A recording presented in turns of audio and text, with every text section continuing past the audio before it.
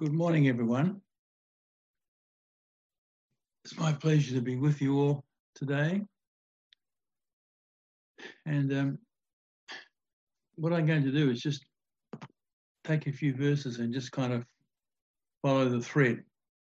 And I'll share some personal experiences just to make it alive for today, because we can just read things quickly sometimes, and we know the verses, but I believe God wants us to embrace His word and live in His word, and experience His word, even as the early church did. So Acts chapter 10, I'm going to read verse 37 and 38. Talks about Jesus, of course. Now God anointed him with the Holy Spirit and with power, and how he went about doing good and healing all who were oppressed by the devil, for God was with him. I've been spoken through that passage many times, or spoken by that passage. Jesus went around doing good. He went around doing good. And as believers, of course, we are to be those who go about doing good. And I'm very pleased that as a church, we are involved in situations where we are doing good, whether in a practical way, hands-on, or whether through giving or praying. And I commend you all for that. May we continue to go about doing good. So we might say, in one sense, Jesus was involved in just the nitty-gritty, the daily hands-on things, but he was also anointed with the Holy Spirit and power. And we know, of course, of the miracles that he produced by the power of the Holy Spirit. So Jesus went about doing good and healing all that were oppressed of the devil. I believe we're to be involved in that same ministry. Acts chapter 6, we read about the choosing of the deacons. At Acts chapter 6, about a complaint was received from the Hellenistic Jews that the native Hebrews, against the native Hebrews, because the widows were being overlooked in the daily serving of food. And so this is Acts chapter 6, verse 2. So the 12 summoned the congregation of the disciples and said, "It is not desirable for us to neglect the word of God in order to serve tables." And you know that. It took me quite a while to get that video together. It was a real challenge. But we saw it and we heard it.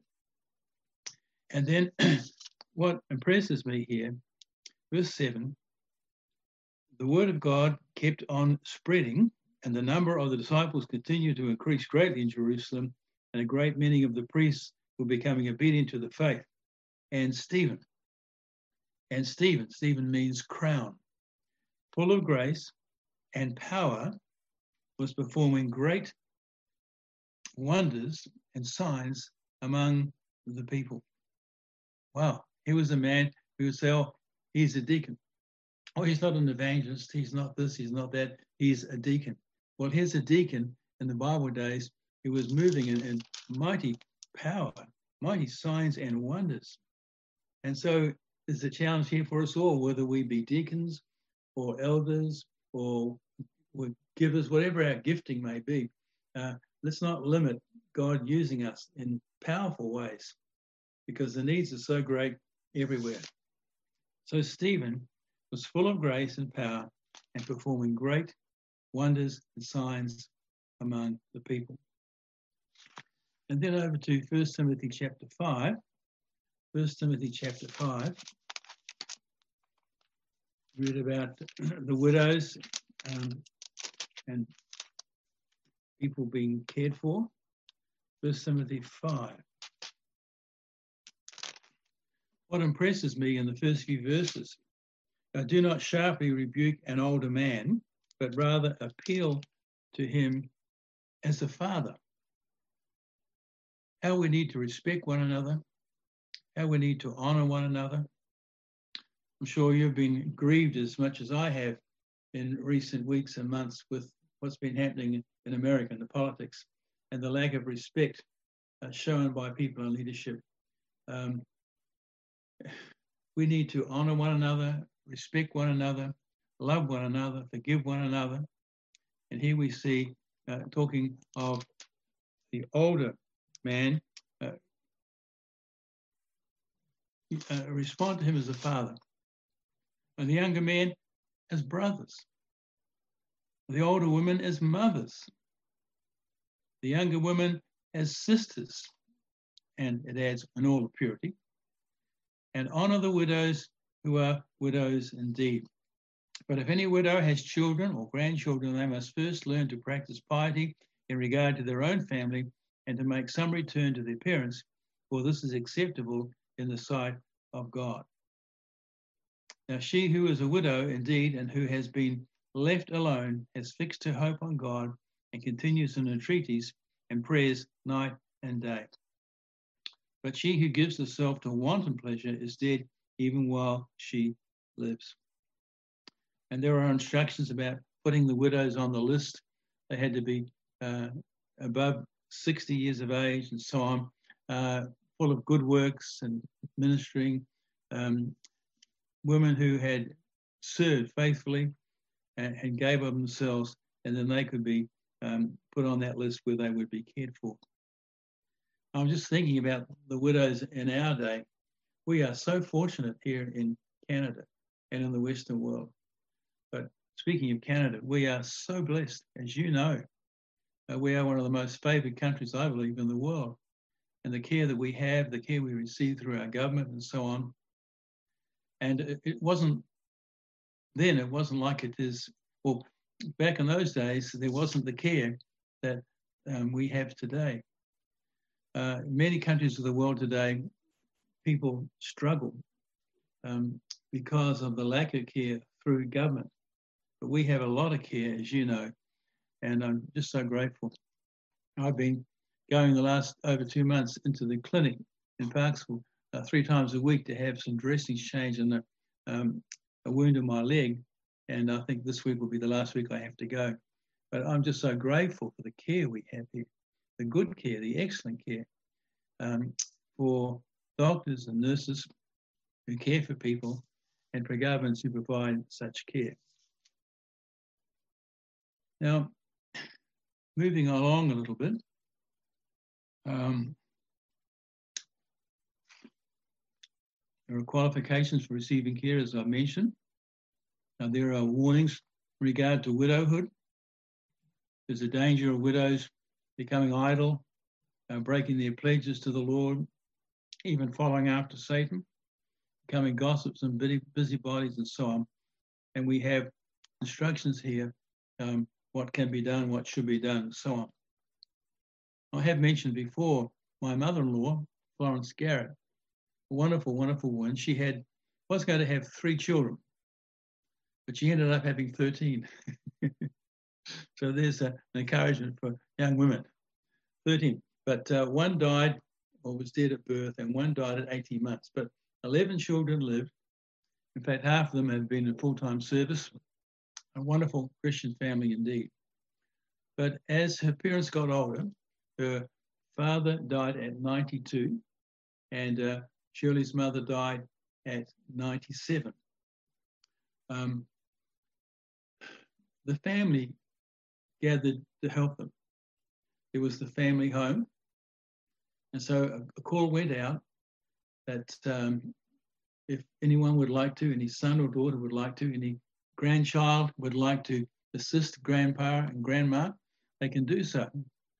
And one of the sons bought half of the family home and gave the money to be used for the father and mother. This is just practical caring for parents. And then after the father died, it was just the wife as a widow. And one of the children, or the oldest child who had been a nurse, she looked after them, came to live with them for some years. So there was practical care every day. And then finally the youngest daughter took over. She just loved her grandmother. And until she died, she was being cared for by not only the family, but also by the youngest daughter. But what happened? different family members put in money every month.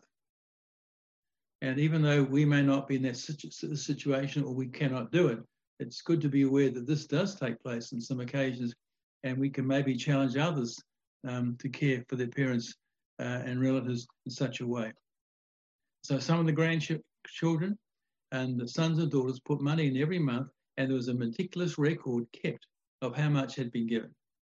The purpose was of the record that when the mother finally died, the other half of the house would be sold, and all those who had given would receive back what they had given in over the years. So that's exactly what happened. So here we were in Canada, supporting in a measure a mother, and the record was being kept. And when the mother did die, everyone, including ourselves, received back the money that we had put in over the years. I thought that was kind of good that there was the care for the father and the mother, and we can also be involved in caring. There's one verse here that I want to just look at for a minute, verse 22, changing the subject altogether. Do not lay hands upon anyone too hastily and thereby share responsibility for the sins of others. Keep yourself free from sin.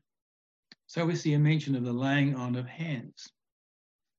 The laying on of hands. And the laying on of hands was not to be practiced lightly or carelessly. If we were to go to Hebrews chapter 6, we read of the 6 foundation stones for our Christian life, including repentance from dead works, faith toward God, instructions about baptisms, the laying on of hands, resurrection of the dead, and eternal judgment. Now, in some churches, there's no such thing as the laying on of hands. I was raised Presbyterian. I don't remember ever being in a church service where someone had their hands laid upon them. Other churches is different, but it can just become a form, an empty form. But it's to be not just a form, but it's to be imparting life. So we can say the laying on of hands is an act in which one person places his hands upon the body of another with some definite spiritual purpose. And often this is, or normally this is accompanied by prayer or by prophetic utterance or both. It's inspired words being spoken through the Holy Spirit to encourage and to lift up. Just an illustration of my own. When Shirley and I moved to Brisbane, Australia, and I came on staff in an inner city church, I was Minister of Pastoral Care, one of 5 pastors, but Minister of Pastoral Care. So I had all my time just devoted to caring for people, praying for people, and I was very, very busy praying for people. And I felt as I prayed for people that I should lay hands upon them. This is not something I had done a lot of in the past, but I felt free in my heart to lay hands upon people. And over the weeks that followed, to my amazement, nearly everybody, maybe if I said everybody, it wouldn't be true, but nearly everybody I laid hands on said to me during the prayer time or after the prayer time, fire came through your hands. When you finished praying and took your hands off me, where your hands were, there was still fire there. And I was surprised, I was delighted that obviously something was happening because I felt nothing.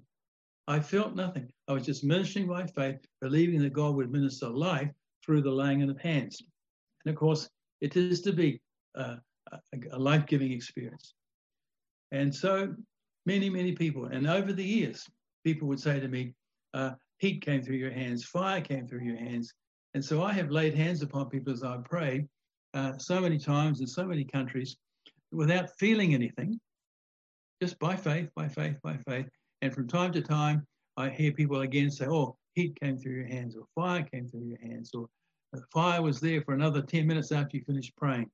So as I prayed by faith, I was believing that God was doing something, and obviously he was. So not to be a mere form, but to be something that's in reality, impartation of life. I could give some illustrations of this, but I won't. But just going back to the Old Testament, Genesis chapter 48, verse 14, Joseph brought his 2 sons, Ephraim and Manasseh, to his father Jacob. and Manasseh was the firstborn, and he would get the firstborn blessing. And he was not able to see well, and so Joseph guided his hands to put his hands on the oldest son for the firstborn blessing, and on the youngest for the lesser blessing, the left hand on the youngest one. But then Jacob took the hands and turned them around, and he put his right hand on the youngest and his left hand on, or the right hand on the youngest, and the left hand. I'm getting a bit mixed up with left and right now. I think this is left or right. Depends which one you look at. And when Jacob talked about that, he said, no, this is what I need to do. And God was imparting a blessing to the youngest son, the firstborn blessing to the youngest son. And so we see in the Old Testament, the laying on of hands was a part of the early patriarchs' experience. In Numbers chapter 27, at the end of Moses' life, Moses ordained Joshua as the new leader. And Deuteronomy 34:9 says, now Joshua, the son of Nun, was filled with the spirit of wisdom, for Moses had laid his hands on him, and the sons of Israel listened to him, as did what the Lord commanded Moses. So this action was one of great significance for Joshua himself and the whole congregation. Firstly, Moses transmitted to Joshua a measure of the spiritual wisdom and honor which he himself had received from God. Secondly, he publicly acknowledged before the whole congregation of Israel God's appointment of Joshua as the leader who was to succeed him. And we see again in 2 Kings chapter 13, Joash, the king of Israel, went to pay his last respects to Elisha. And Joash took a bow and arrows with Elisha's hand on his, and he shot the arrow. There was a sense of the laying on of hands, and there was a sign, a prophetic sign, that through this king, the Syrian people would be overcome.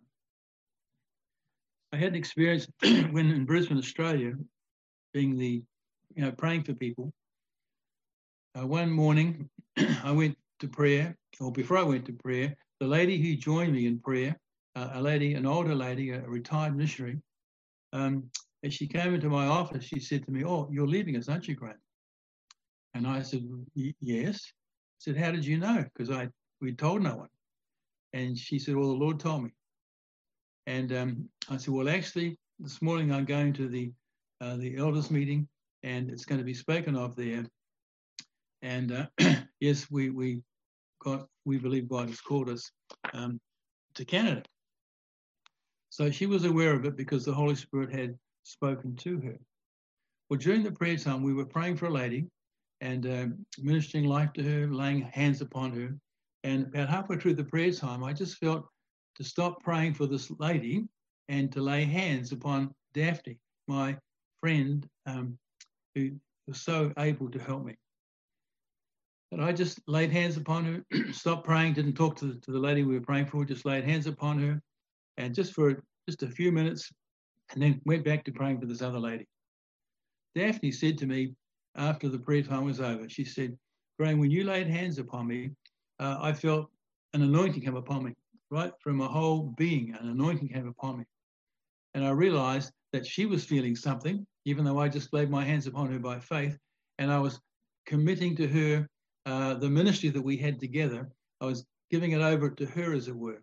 And just as Moses laid his hands upon Joshua, I was laying my hands upon this fellow worker, and there was an impartation and an acknowledging in the spiritual realm that she was now going to be leading this particular area. So I've had experiences like that over the years. Just talking about the laying on of hands in the New Testament, there were 5 purposes for the laying on of hands in the New Testament. One is physical healing in the name of Jesus, as in Mark chapter 16, 17 and 18. Go into all the world and preach the gospel. In my name they will cast out demons, and so on and so on. They will lay hands on the sick and they will recover. So that's one aspect of the laying on of hands. although the Lord is not limited to the laying on of hands to heal people. When in Brisbane, we had a meeting once a month to reach the unsaved. And this particular night, an unsaved lady came in. She had a built-up shoe, really highly built up. And she wasn't a Christian. Well, I presume she was prayed for in the meeting or after the meeting. But she went home, and that night she didn't sleep so well because she felt the power of God working in her body. And throughout the night, an adjustment was taking place. She could feel it. And in the morning, her two legs were equal. And she had been healed. And she had to get another shoe because there was such a big difference between the two shoes that she'd had. And she joined our church, was part of our church, and we were delighted that God touched her in such a wonderful way. But she didn't have people lay hands upon her, especially in the night, but God touched her anyway. So God's not limited to someone laying hands upon people. The Bible talks about anointing with oil as well, as we see in James chapter 5, 14 and 15. Another reason or another purpose for the laying on of hands in the New Testament is Acts chapter 8, 14 to 20, to receive the infilling or the empowering of the Holy Spirit. And again, hands don't have to be laid upon a person. On the day of Pentecost, the Holy Spirit fell upon those disciples, and they were filled with the Holy Spirit without people laying hands upon them. But on other occasions, hands were laid upon people, and they were filled with the Holy Spirit. And then the imparting of spiritual gifts. Paul said to Timothy, do not neglect the spiritual gift within you, which was bestowed on you through prophetic utterance with the laying on of hands of the presbytery. That means the elders, a group of elders. So there can be an impartation of spiritual gifts that way. Again, another personal experience. I was in the church of Shirley's first cousin, or one of her first cousins. She had many relatives. And I was praying for him just a day or two before I spoke to the church. And he said, Graham, I've desired a particular gift. And I wonder if you could pray for me to receive that gift. And I said to him, well, I'm not the gift giver. Jesus is the one who gives the gift. And I normally don't pray because people ask me, but just spontaneously, because I feel to do something like that. So there have been times over the years and I've been praying for people and I've just felt to pray a certain way and to speak an impartation in the name of Jesus and through the laying on of hands. But I felt free in my heart to pray for him. And he desired the gift of discerning the spirits. So I prayed for that gift. And then was it the next night or 2 nights later, I was in a meeting in his church. And I noticed a lady at the back that I had not seen forever or for ages. She was a sister of one of my best friends, lived next door to one of my aunts, and I holidayed with my aunt once a year. And there she was, and I thought, wow, I haven't seen her for ages. And then there was a man next to her, and I thought, oh, that's must be her husband. Never met him. Well, they waited and waited and waited because I was praying for people and couldn't get back to talk to them or pray for them if they wanted prayer. But I noticed the pastor come and pray for this man. And then when I was free, I went to the back and met this lady after all of these years and met her husband. And I was asked if I would pray for him. So I prayed for the husband. And when we'd finished praying, the folks were amazed. Apparently, the pastor who had gone back, the one I'd prayed for the day or two before, and laid hands upon him to receive a particular gift, God had done something, because the pastor and the man said, you have prayed in the same areas that the pastor of the church did tonight. And there were maybe 10 areas. And not only did you pray for those areas, into those areas, but you prayed in the same order. Like if there were 10, in the same order, 10. And I said to my pastor friend, he said, come here, Rick, come here. I said, you asked for prayer a couple of days ago. Yes. And you asked for a certain gift. Yes. Well, this is a confirmation for you. This is the Lord encouraging you that something happened a couple of days back through the laying on of hands and through your faith being exercised. Hear this. I prayed exactly in the same order and in the same areas that you had prayed for, just within the hour. I said, be encouraged. That gift is beginning to operate in your life. But it came because a man had a hungry heart. He had an open heart. He was wanting and desiring from the Lord. And there had been a time of laying on of hands. Something had happened through the laying on of hands. Well, we just see one verse in this passage talking about the laying on of hands. But as I read that, I thought, oh, Lord, I'm so grateful for the things you do through natural means, the good works, and may we be a people who are full of good works and so on, but may we be a people too that move in the supernatural. May we be like Stephen of old, Lord. May we be able to impart a spiritual dimension, a spiritual power, because the needs are so great everywhere. And as you know, amongst us, I mean, I've had struggles myself. I had to go into the clinic and walk in a few months ago and have a little operation there for an injury I had 15 years ago in Germany. I'm so grateful for the care we get. I've had needs. You've had needs. We know people all around us that are struggling in certain ways. But thank God for the help we can receive naturally.